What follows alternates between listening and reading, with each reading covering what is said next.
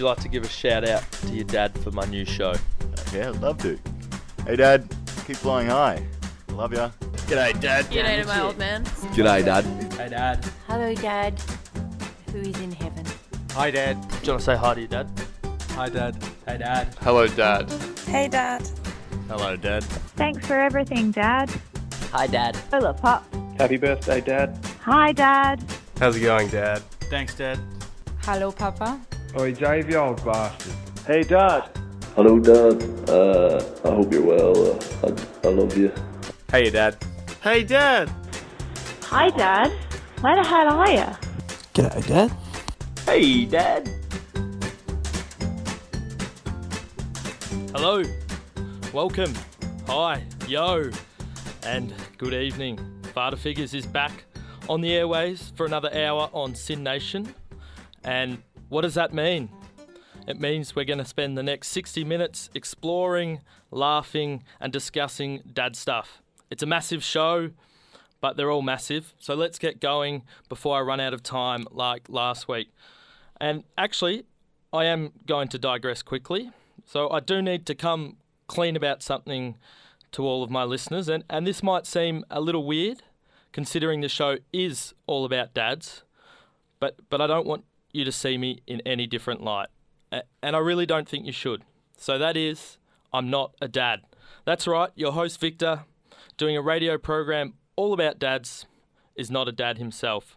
I mean, I do have a dad, but not being a father, I don't think this excludes me from hosting a show all about them. In fact, I think it probably makes for a host with no preconceived notions about fatherhood, which is why each week on the show I have wonderful guests who can bring the discussion to light and your ears with their own amazing stories, expertise, thoughts and opinions. And who knows, I could become a dad by the end of the show. Maybe that's the cliffhanger. Maybe I just said that to scare loyal listeners, mum and dad. And I have got some captivating guests on tonight for our theme focusing on addicted dads. It's a serious and full-on topic, but addiction is a part of society that affects lots of people. People from all backgrounds can get an addiction at any age. So, of course, you can be addicted to lots of different things. I'm sure there are lots of dads who are addicted to coffee and lots of their kids who are addicted to computer games. But tonight on Father Figures, we're going to be talking about addictions that can have really negative effects on families. So mostly drug and alcohol addictions. I'll be speaking to two dads. One is a former alcoholic and the other is a former ice addict. So both are now clean, and we talk about their troubles with drug and alcohol dependency and how it affected their ability to be good parents and how they're trying to now turn it all around. I also interview Michael Thorn, who is the CEO of the Foundation for Alcohol Research and Education, about the impact alcohol is having on Australian families.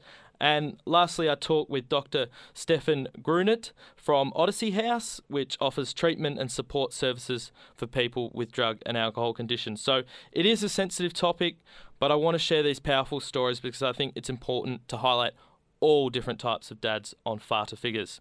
So stick around as well for some laughs with Dad Joke of the Week, the ever terrible dad fashion, and daddisms. Because there is so much compelling content surrounding our theme tonight, once again, and I'm sorry, Dadvertising is going to miss out for another week, but I promise it'll be back next week, and you might even get 2 dad ads. I should also mention before we get going, you can get involved over at the Facebook page. That's facebook.com/farterfigures. Like always, this episode will be podcasted. Jump on iTunes or sin.org and search Farter Figures to check out all the previous content and share Farter Figures around. And we've had some great episodes already this season. We've had ones with dads using IVF, dads in sport, stepdads, and last week's thought-provoking look at dads balancing work and family life. And there is never, ever a shortage of dads catching our attention in the media, so let's get the scoop in tonight's bulletin. Your TV program, My Life is Saved. I can make a fresh start. Thanks to you. 1.5 numbers.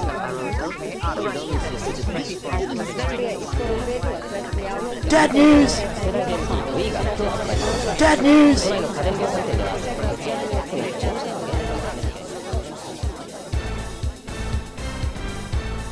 time for Dads in the News.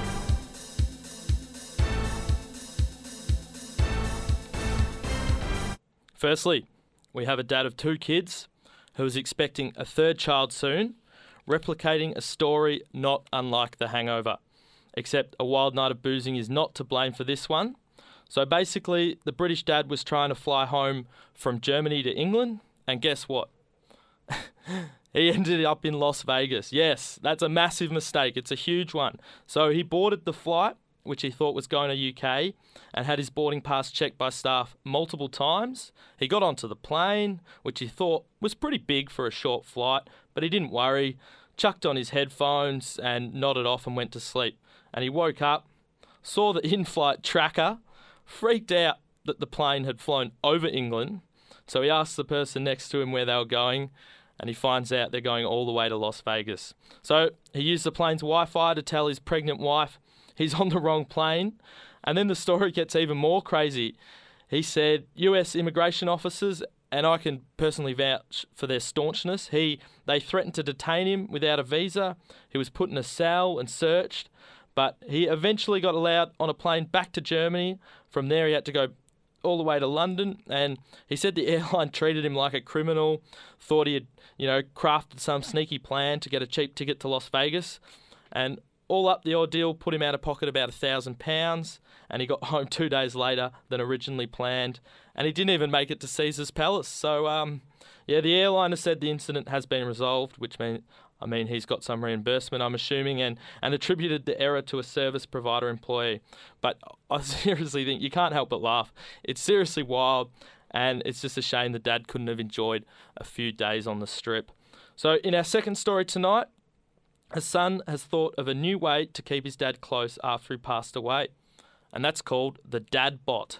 And it kind of works like Siri on your phones. So after his dad was diagnosed with terminal lung cancer, John and his family wanted to create an oral history of his father while he was still alive. So being a journalist, John spent hours with his dad recording his life story. And instead of having it all, just lying around on the bookshelf, his interest in artificial intelligence led him to create the Dad Bod. And here is a short snippet from The Wired's documentary about it. I could keep talking to my dad after he died, in a way. Let's talk about the Daily Cal. My father was very into sports. He was a Cal sports fan. He was very interested in music. How about you sing me a Cal song? Our sturdy golden bear is watching from the sky. I do have a version of my dad in my pocket on my phone. There were times right after he died where I found myself reaching for the phone, wanting to talk to him. Talking to the Dad Bot gives me little glimpses of talking to my real dad. The Dad Bot, his digital brain has my dad's real words. One thing I got out of building the bot was a deep dive into who my father is. Like, how do I distill my dad, and how is his personality expressed? Whether I succeeded with the bot itself, not totally clear, but as an exercise in even trying, I feel like I got to know my dad even better, and just to really kind of celebrate him and be with him in a time when I was losing him.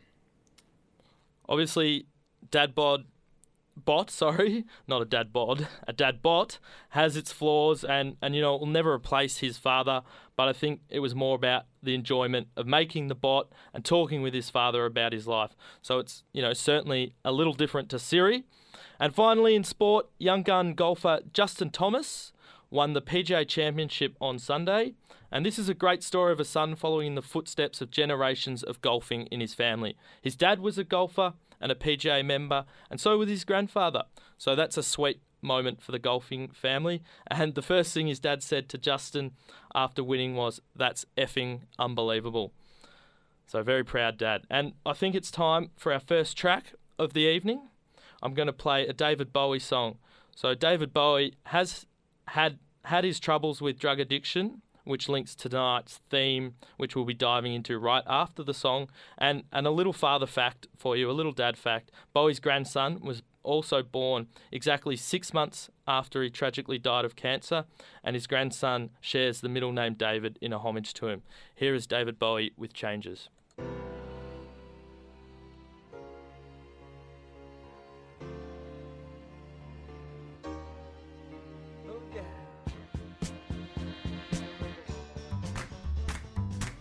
Unfortunately, I don't have the rights to podcast the music I play on Sin Nation. I guess that just means you'll need to listen live every Wednesday from 7:30pm for all the wonderful dad tracks. Just stream it at sin.org.au or listen on your digital radio. Said that time may change me, but I can't trace time. Changes by David Bowie, ladies and gentlemen. You're listening to Father Figures on Sin Nation. And on this show, we often celebrate and glorify dads, I guess. But I have to be honest and say that lots of dads aren't the best all the time. And tonight, we're going to take a look at addicted dads. I'll be speaking to two dads who have been absent during some of their kids' upbringings because of crippling addictions, and they are both now sober, and we talk about how their addictions have affected their ability to be good fathers and how they are aiming to change now that they are sober. And because it is a sensitive issue, I'm going to start off by mentioning a couple of support lines in case anything is distressing during the program for you. So Lifeline's number is 13 11 14, so 131114, and Beyond Blue's number is 1300 22 46 36. So let's get cracking into it. So there are many different views on what is addiction and what causes it, and I can say that I'm definitely not an expert and far from it, but I'll try and explain it to you simply. So addiction is the physical and all physiological need to do something, take something, or use something to the point where it can become harmful. It's possible to be addicted to lots of things, but tonight we're going to be focusing mostly on drug and alcohol addiction. So there are a range of factors that can lead to drug and alcohol addiction, and it's probably best understood from three perspectives, and that's the brain, the psychological component, and social elements. So the brain, I guess, is your biological predisposition. So the biological predisposition is an increased chance of developing a disease due to genes. So there is a component of this in many people who suffer from addictions in terms of their personality traits, I guess.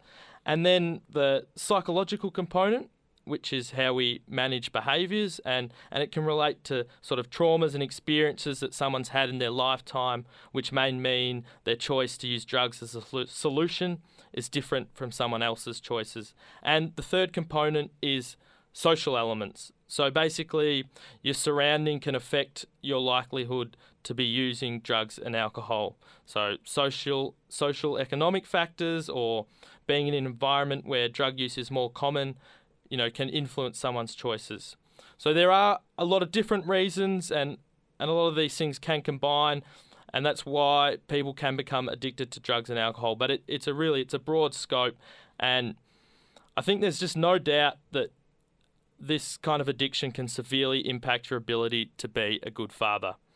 And the addiction becomes problematic when dads become dependent, and whether that means it affects a dad's relationship with the child's mother, their financial situation, their mental health, or their ability to be present in their kids' lives. So there are a heap of different factors that can arise and affect parenting ability. So, to get an idea of the scale of the problem of addiction in Australia, I spoke to Michael Thorn, who is the CEO of the Foundation for Alcohol Research and Education, otherwise known as FARE. And FARE is an independent, not-for-profit organisation working to stop the harm caused by alcohol in Australia. And I was particularly interested in research they conducted about the effect alcohol can have on children, and that was called The Hidden Charm: Alcohol's Impact on Children and Families. Have a listen to Michael. We funded our research centre, the Centre for Alcohol Policy Research, which is located in Melbourne, to produce that work. That was a second piece of work that they undertook, followed on from the 2010 research project, which looked at the range and magnitude of alcohol's harms to others, and that's where we found that alcohol actually has a bigger impact on families and children and others, rather than just what I suppose we usually see when people talk about the alcohol harms, and that's harms to drinkers. Mm-hmm, mm-hmm. So I think it found, was it 10,000? Our hidden harms report, I suppose, is notable for some key facts. Importantly, more than 1 million children are affected by their carer or their carer's friends drinking at any time or in each year. That are more than 100,000 of those kids are actually put at severe risk from their carers drinking, and 10,000 are in the child protection system at any given time as a consequence of their carers drinking. You know, these are pretty significant numbers of kids in Australia are affected by somebody's drinking, or by their carers drinking in particular, or those who are in their carers circle.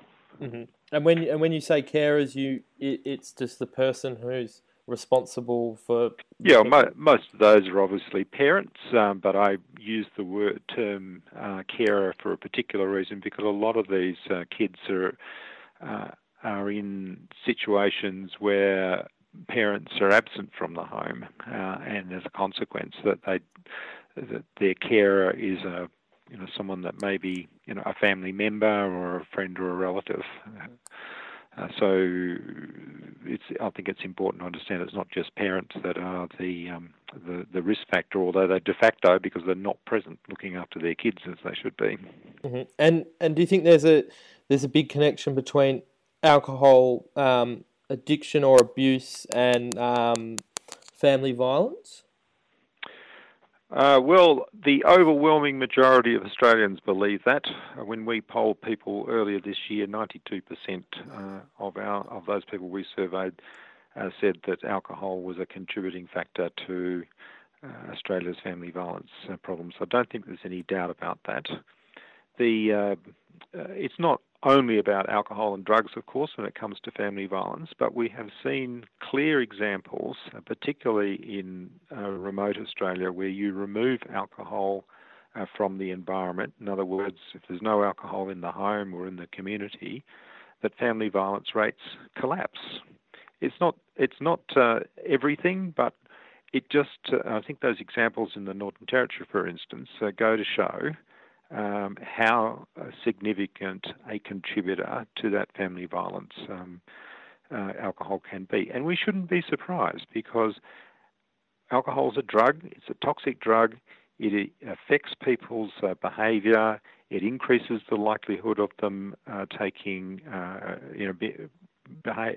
behaving in a risky manner, and of course it, if you've been drinking, it impairs your judgment, and that's, I think, when the problems begin when it comes to family violence. That's some big numbers. 1 million Australian kids affected from a carer's drinking, 100,000 are at a severe risk, and 10,000 kids are in child protection scheme because of someone's drinking. So I guess, drug and alcohol can have massive effects across Australia on families. And so our first dad on our show is an ex-alcoholic, Paul, and he said he came from a good family of 5 with wonderful memories of childhood, and he always wanted to have a family and bring them up like he was. He has 2 daughters from 2 separate marriages, and his alcohol addiction meant both his marriages didn't last. He still saw his 2 daughters, but mostly on the weekends when he was still drinking. So Paul is now 4 years sober, and after drinking for 35 years, he is trying to make amends and letting his actions do the talking. So let's have a listen to his story. It's fascinating, sad, and inspiring all at the same time. did you try and hide the addiction from your daughters? Absolutely. Oh, yes.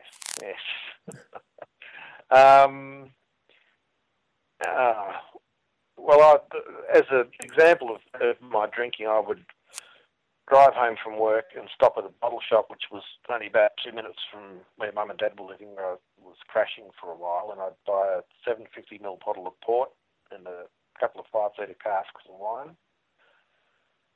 And between the bottle shop and home, I would scull a 750ml bottle of port in 2 minutes. And that would knock the edge off the day. And I'd walk in the door and Mum would say, "Have you been drinking?" I'd go, No, I'm fine. I've only just bought a cask of wine. And so after sculling down a 750ml bottle of port, then I'd just get stuck into 5-litre casks of wine. And the whole time I'd be saying, no, Mum would say, halfway through the night, "You're ragingly drunk." And I'd go, no, there's nothing wrong with me. But I'd have bottles hidden all over the place, because I'd get up in the morning and start drinking, and totally in denial. And, people aren't stupid. I thought I'd fooled everybody that I was getting away with it, and people weren't noticing that I was just smashed. But, it was just crazy. But that's part and parcel of a lot of people, a lot of alcoholics. You try and hide it. And I stopped drinking bottled wine because of all of the clinking going on in rubbish bins the following morning. It got embarrassing that every morning I'd just be shoving 4 empty wine bottles into the rubbish bin. Whereas casks didn't make so much noise. You just crushed them and chucked them in the bin. So always trying to hide how much I drank. But I was only fooling myself. I wasn't fooling anybody else.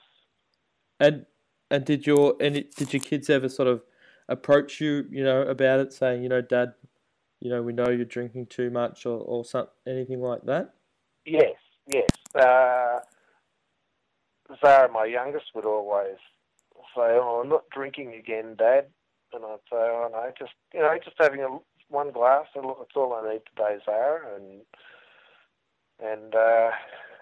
then if she was watching telly, I'd sneak off into another room and try and drink as much as I could while she wasn't watching. It was shocking, But that's how I coped with life. That was my support, was just to drink. I had to drink. And like they would know that in the mornings I had raging hangovers, and I would, be sitting down watching telly or playing Monopoly at night with them, and I'd just pass out on the chair. So I wasn't fooling anybody. And did you? It seems like you were still around a bit through all of this. Did you feel you missed out on anything maybe in your fatheringhood because of the alcoholism? Oh, absolutely. Yes. Well, I wasn't the sensible, loving father who I should have been. And as I said, I couldn't drive anywhere because of 0.05. Isn't that crazy that I wouldn't drive just because there was a rule to say don't drive drunk? If there wasn't a rule, I probably would have. Isn't that just insane? And there are just lots of things where I should have taken my daughters to and see wonderful things, which is what dads do with their kids. And I couldn't do it. And so a lot of the weekends were just at home, and then I'd try and make up excuses to get the girls back early on Sundays, instead of dropping them off at 6 o'clock at night. I'd try and make excuses to get them home at midday or 1 o'clock just so I could get home and start drinking again. And they knew all that. You know, they wanted to spend time with me, but I was just on this self-destructive mission. But that's, as I said, that was how I lived. I couldn't live without alcohol, and the alcohol came first. The kids came second. Yeah. And because an addiction is a very selfish, self-centered thing, and it. So I wasn't the parent who I should have been. I would go to bed early because I'd just pass out basically, and sometimes that was in front of my daughters, and they would just be trying to wake me up and throwing glasses of water on me and stuff, trying to wake me up, and it was just terrible. Like, it was very negligent on my behalf, but that was how I lived, because I was an active alcoholic, and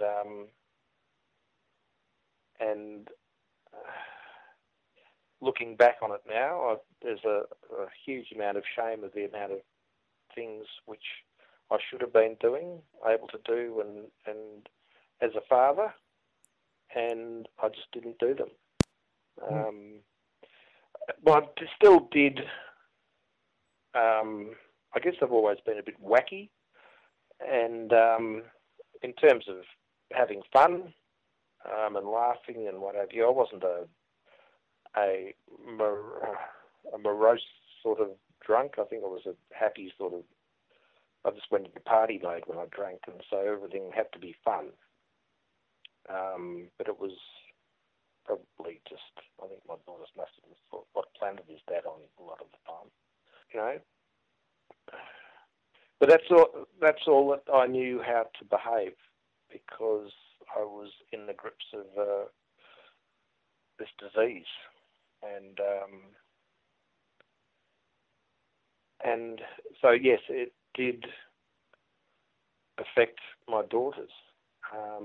My eldest daughter, by the time she was 17 or 18, she actually changed her surname by deed poll because she thought I was just a waste of space, basically. And I still have my youngest daughter, who's now 15. She still struggles with how I was. I've had nearly 4 years of sobriety now, which have just been wonderful. As they say, the best form of apology is changed behaviour. And so I've changed all of my behaviours. And I had to be honest with myself and basically wake up to how I was and then do a monumental change of my outlook on life and how to treat people and myself. Towards the end of my drinking, I was calling Madeline when she must have been 19 or 18 and saying, "You've got to help me, I can't stop drinking." And she was saying, "Well, it's not my job, Dad. You know, you've got to sort this out yourself," which was very wise of her. She didn't get involved. She had her own life to lead, and that's just the selfishness of me being an alcoholic. And she was very wise and in that outlook. And she said, "You've got to do this for yourself." And I did. I couldn't do it for my daughters. I had to do it for myself. You can't get sober for other people. You have to do it for yourself. And then it all starts to work because you've got a goal and you see yourself changing on the inside. And then you just build on that.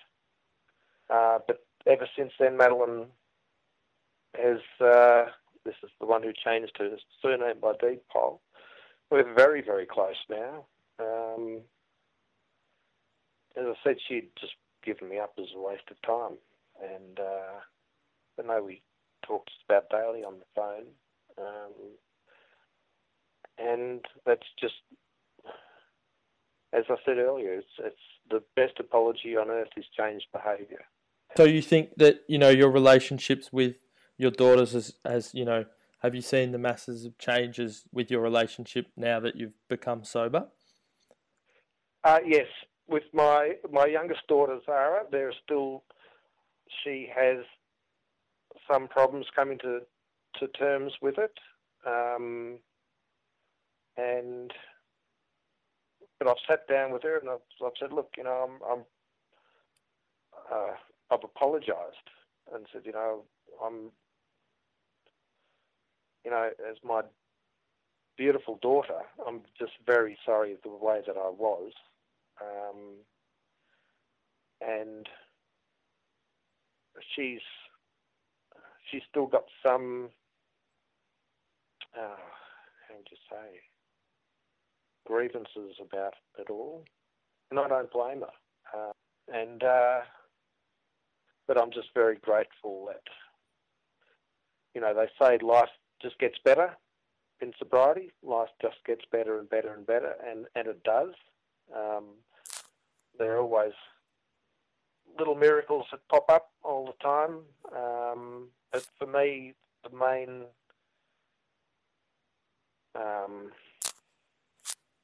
miracle for me, which brings me the most happiness, is being able to look my daughters in the eye now, knowing that I'm sober, I'm honest, and I'm doing the best that I can, and trying to make amends and just be a better person.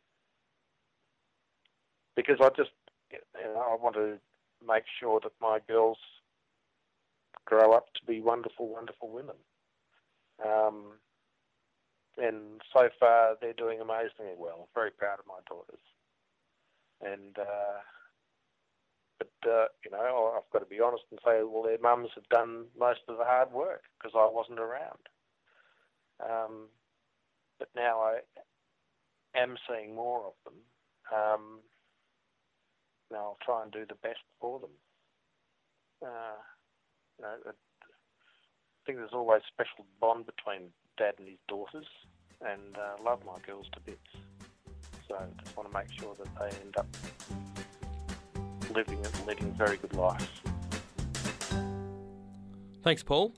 I think I'll actually put the full interview online if you want to have a listen, because it's brilliant, and I wish I had time on the show to play more of it. It's sort of powerful stuff, but I'm glad to see that he's made changes and he's trying to make amends. And before we sort of talk more about it, I'm going to play our second dad we've got on. So it's similar. This one has also always struggled with addiction. Josh's parents split when he was young, and he was introduced to drugs at a young age. He started smoking cannabis when he was 12 years old and moved to drugs like ecstasy, alcohol, LSD and mushrooms when he was 16. So he fell in love and got married, bought a house and had a baby when he was 21. So he said that slowed him down in terms of his drug use and addiction, but he was still smoking cannabis, gambling and drinking a lot. And within 2 years of his son being born, his wife left him, and he still had regular contact with his son, but soon Josh got introduced properly to ice, and this was when he was 25 years old, and that's when his life quickly spiraled out of control. He did get clean, and after spending 9 months in rehab, and had an ultimatum with his ex-wife after being honest about his drug use, and she said if he went back to that lifestyle, he would lose all contact with his son. And Josh did relapse about a year later, and he's now been to rehab again. He graduated last night from his NA, Narcotics Anonymous, and is back seeing his son and getting healthy again. So let's hear his story. And because Josh was busy starting a new job and graduating from his Narcotics Anonymous group, we had to chat while he was driving. So apologies if the audio isn't the best and it does drop out, but have a listen. It's a really compelling story. Stuff happened, so my drug use escalated. By this time I was doing some pretty nasty crime and wheeling, dealing. I never thought I'd be possible of, but I ended up being that way inclined due to the aggressive nature of the disease, of addiction, and found myself homicidal and suicidal. And yeah, the love of my son, I suppose, wasn't enough for me to be able to stop.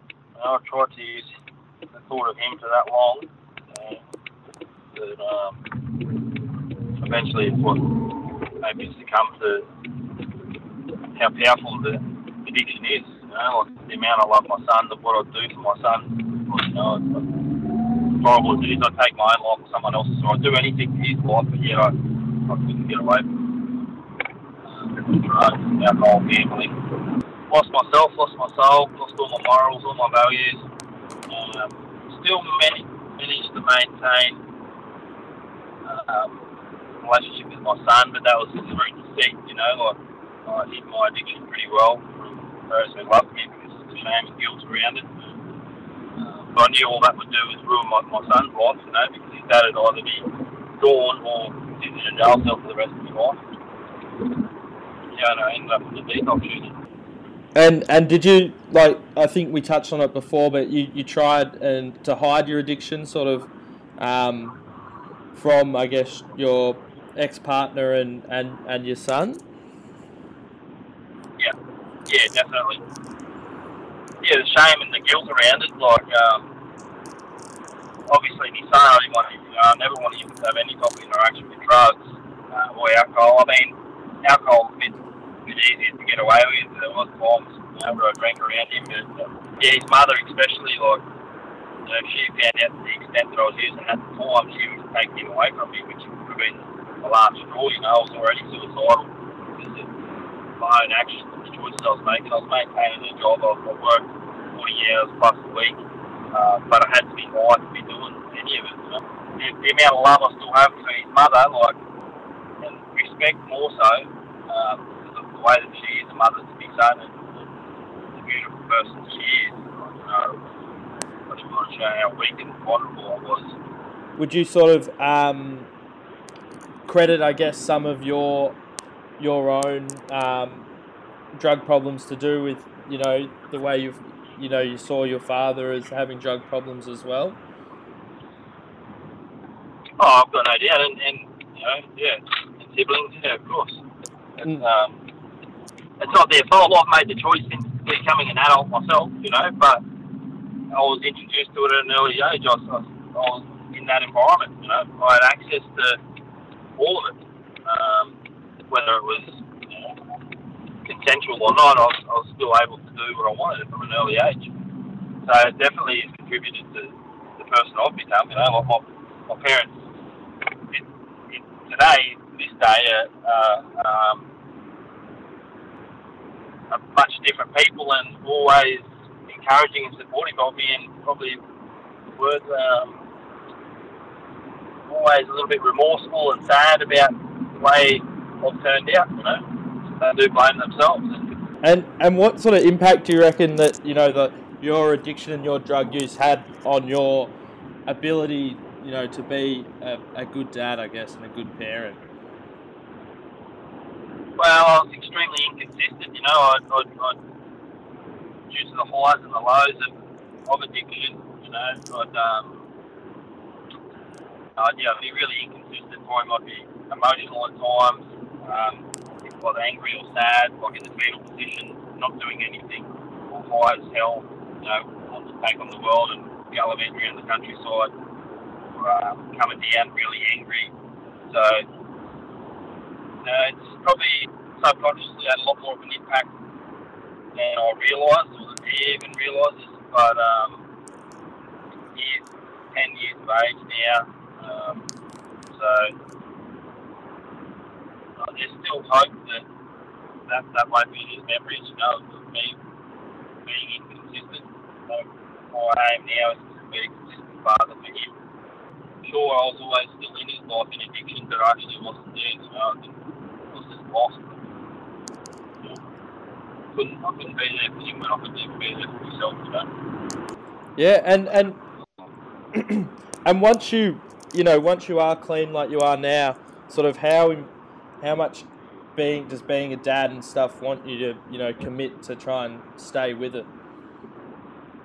For everything, you know, like being a father's all I've got as a person, you know. It's just, unfortunately, it's where the addiction's left me in life, you know. I've been a good 14 years, 15 years of my life that I'll never get back, you know. Like I was an aspiring sportsman at a young age, you know. I mean, I was still experimenting pretty early, but I had a lot of potential in a lot of things, and I can't get them years back. And my son is my life, you know. He's the driving force behind me wanting to be a better person and to get away from drugs. It's just the love I have for him. Even though an addiction is not enough for me to stop, you know, like I couldn't do it alone. I've tried that many times that, you know, it shows me how powerless I am over my addiction when I'm in it. But today I have a choice, and I know that if I pick up a drink or a drug, that, you know, I'm not giving him a father. You know, I become selfish and self-centered and self-seeking, and you know, so it's imperative that I stay connected with the rehab facility that I've just been in to be able to maintain a relationship with my son and for him to have a father. And I'm blessed to still have his mother and her partner in my life, and they've got 2 girls of their own, which is my son's little sisters. So I suppose my way to sort of show him that I'm involved in his life and that I intend to be for the long haul is, you know, I get involved with doing stuff with them as a family, even though I'm the ex-husband. I'm still pretty lucky in that area, so I regularly go around and help him. You know, I help with school where I can, picking him up, dropping him off. I just want to be in his life wherever I can, I suppose. Go-karting and fishing and taking to sport and do the things that genuinely make me feel good. And any advice that you'd give to other dads who are, you know, suffering from addiction?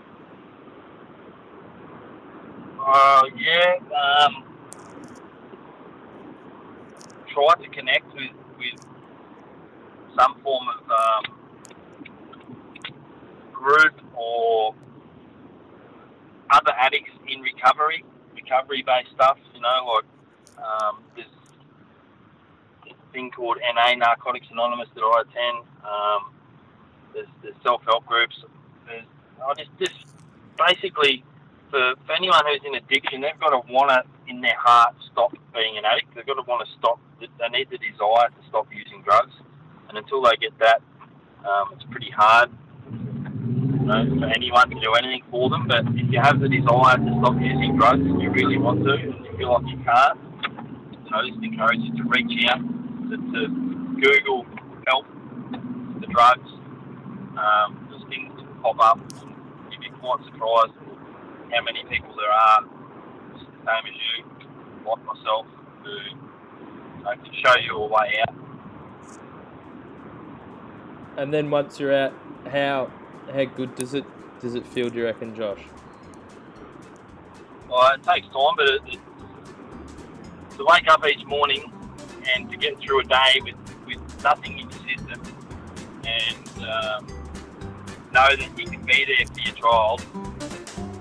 This is Sin National Radio. I'm Cedric. I'm age 92, and I'm Victor's dad's dad.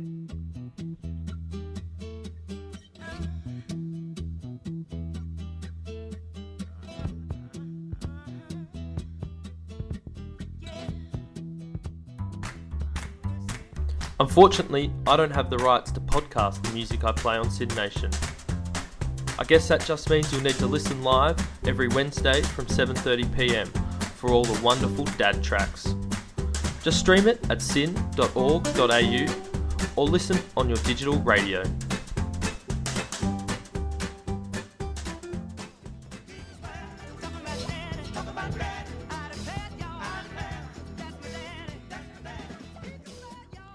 That was Gladdy Knight and the Pips with Daddy Could Swear, I Declare. Great track. And you're listening to Father Figures on Sin Nation.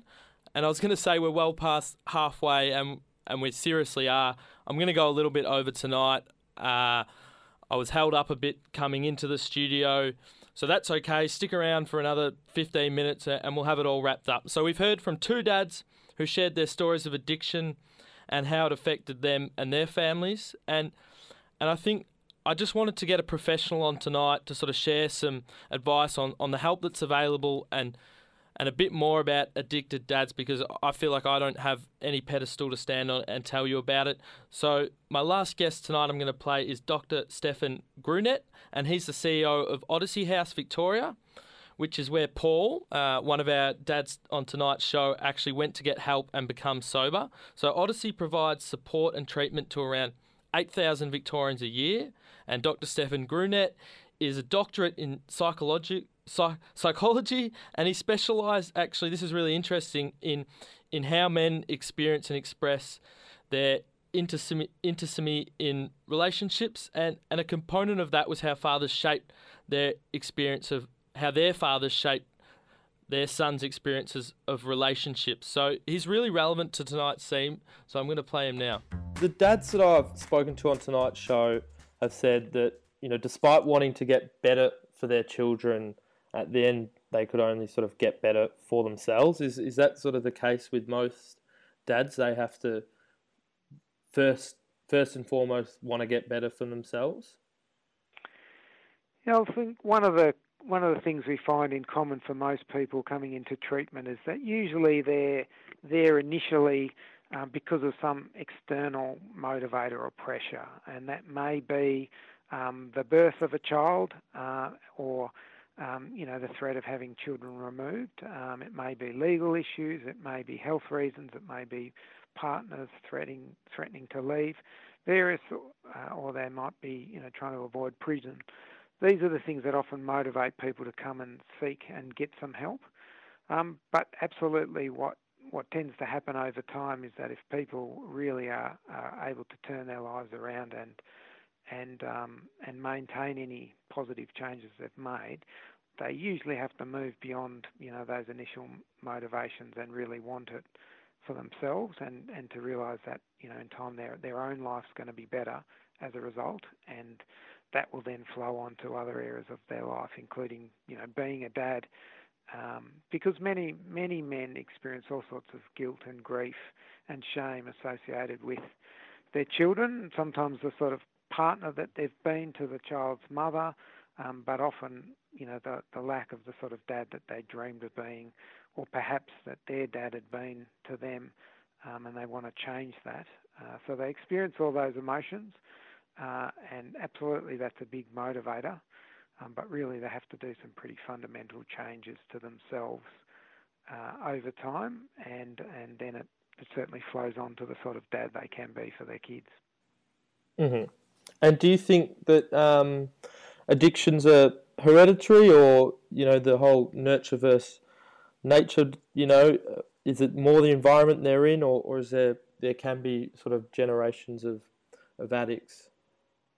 There's certainly some genetic predisposition for a whole range of things, including addiction. So we certainly see patterns that run in families, and part of that is certainly the genetic component. So it may be that some people born in certain families tend to be a bit more impulsive, that they'll get greater stimulus from using drugs, and the choice to use drugs is much more compelling for them than for other kids.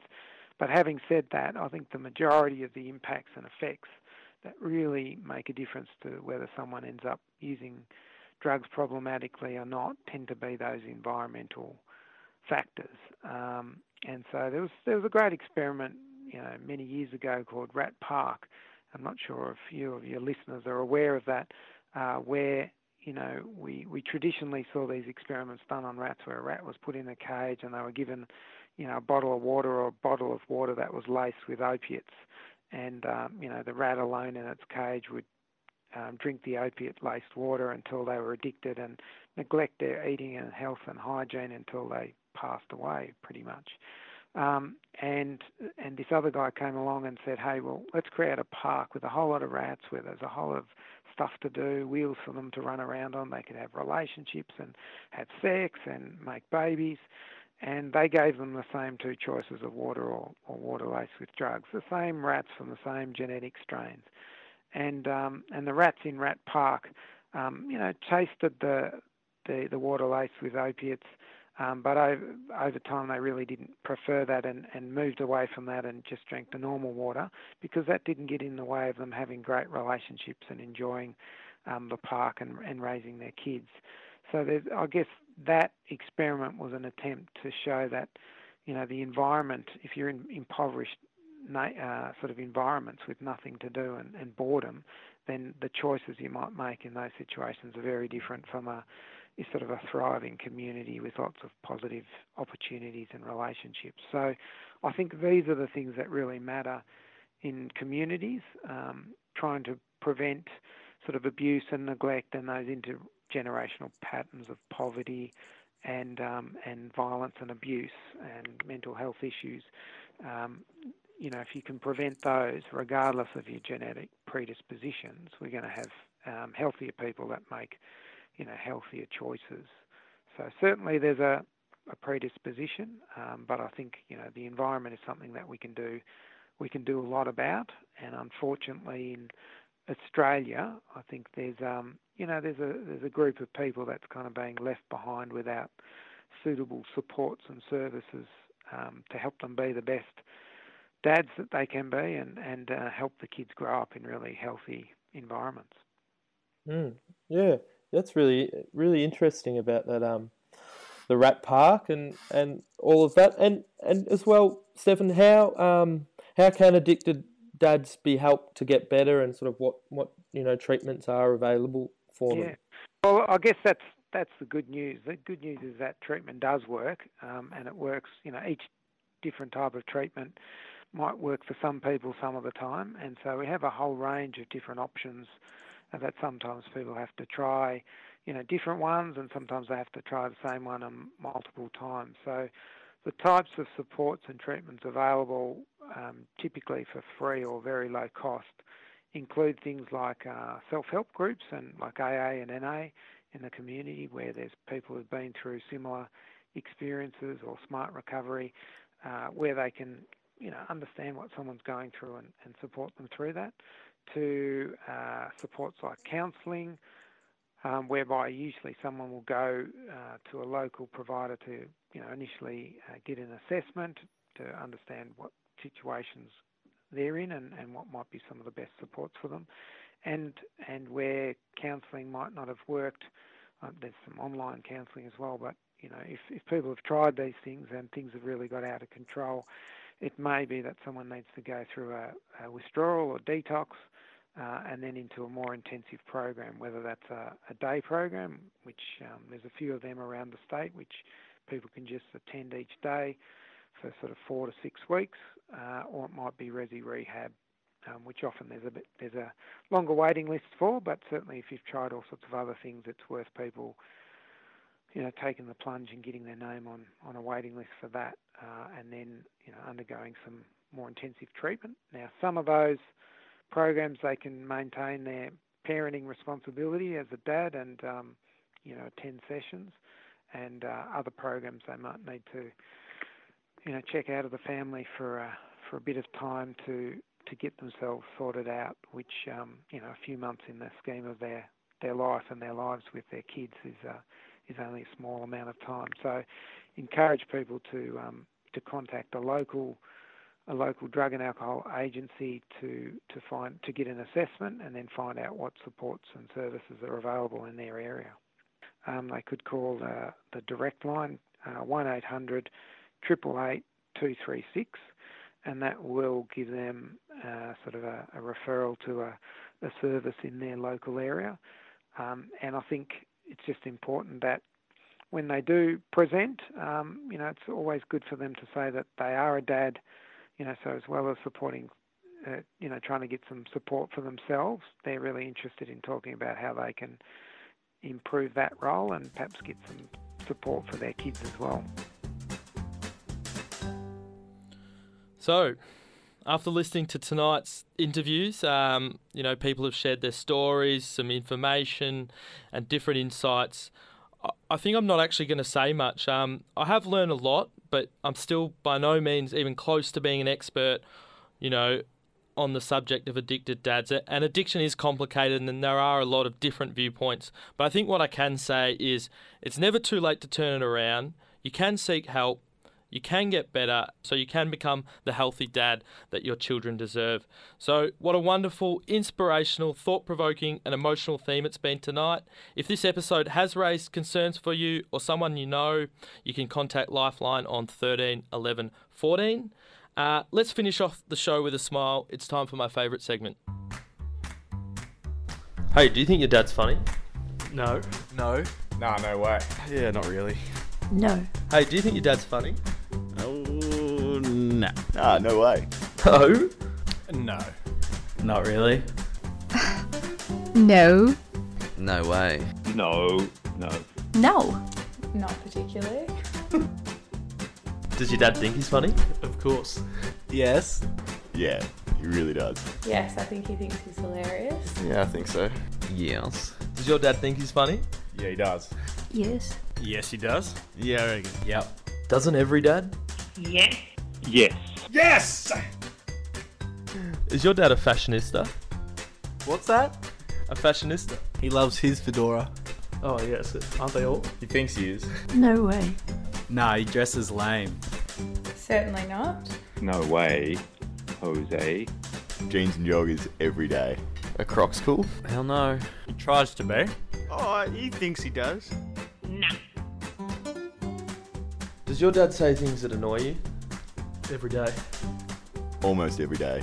Yeah. Yes. Yeah, what? Oh, yes, actually, quite regularly. Yeah. Every day. Always. Yes. Does your dad say things that annoy you? Yeah, quite regularly. Yeah. Yes. Yes! Yes! Yes. Every day. Yeah. Yeah.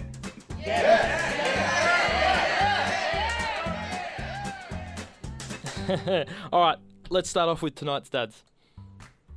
Yeah, so you want the hard-hitting questions now? Are you ready for them? Fire away, Victor. Okay, so your favourite or your go-to dad joke? Well, I was trying to think of them, but my memory on jokes is terrible. I'll hear a fantastic joke and think I'm never going to forget that one, and 5 seconds later it's completely gone. I'm just thinking of one which my youngest daughter sent me the other day, which was, why did the blind man fall down the well? I'm not too sure. Because he couldn't see very well. Oh, hang on, I'll have to start that one again. A million jokes. Yep. Because he couldn't see that well. Oh. Why did the blind man fall down the well? Because he couldn't see that well. Yeah. Oh, the punchline kind of went out of that one, but that's alright. And do you have any daddisms, Paul? Some dad sayings. I was talking to Madeline about that before, and she said, just when I was a kid, Dad, if I said I was hungry, I'd say, "Hi, hungry, I'm Dad." Well, the thing that jumps out at me the most is he consistently throughout life has always never been able to accept no and always says but. So I'm always saying to him no, ifs, buts, or maybe. And any dad fashion that you're guilty of? Heaps, because I'm colourblind. Oh. And my partner Nicole at the moment, I think she's always saying to me, "You just don't seem to care about what you're wearing, do you?" I go, well, no, not really, because for years I've never really tried to match any clothes because I'm colourblind. Some good answers, and it's always nice finishing off a serious interview and pulling those questions out to the dads.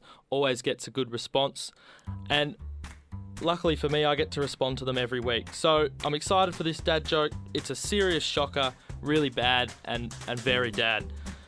This one might get the double laugh and cringe at the same time, which is the true epitome of a good dad joke.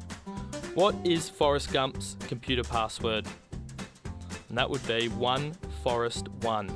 Oh, get that wince or a laugh? I've kept it simple with my daddism this week. It's a true classic that plenty of dads are guilty of saying, and that's back in my day. How many dads start a sentence like that? Back in my day, we didn't have spell check.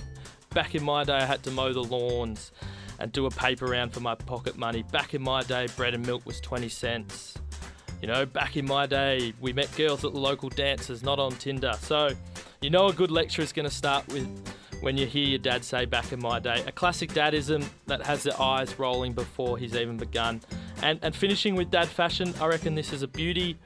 Don't you hate it when you misplace your cell phone? You have to get someone to call it. Worse still if you left it on silent. Well, dads have a solution, and it's not pretty. The cell phone clip. Dads just love strapping that bad boy to their hips at all time. Remember when Nokias were all the rage? They'd have the Nokia in the bulky plastic case strapped to their belts. Now with big smartphones, they're not phased at all. They'll still have them on their belts and in the bulky cases. I love it. Keep rocking those phones close to your hips, dads. Well, that's it for another week of Father Figures. An absolutely wonderful episode which covered some pretty emotional topics, but I'm glad we did it. So thanks for tuning in, and a massive thanks for all the guests who took part. The show would not be possible without people taking time to be part of Father Figures. I just love it. And the podcast will be up on just sin.org, iTunes and Facebook soon. Just search Father Figures. Please get in touch if you have anything you want to share. I love hearing from you all. At this stage, I think I'm actually semi-prepared for next week, and we'll be chatting about stay-at-home dads. I cannot wait. I'm going to leave you with an absolute musical genius and a key figure in jazz, Miles Davis. He passed away over 20 years ago, and being a dad, he left his estate to his son, daughter and nephew, who strive to keep his music in the public sphere and maintain his brand. From his last ever studio album, Doo-Bop, this is Miles Davis with the Doo-Bop sound. Thanks again for listening to another episode of Father Figures. Tell your dad, tell your friends, tell your friends' dads, and tell your dad's friends. Hi, it's Victor's dad. You've been listening to another episode of Father Figures on Sin Nation.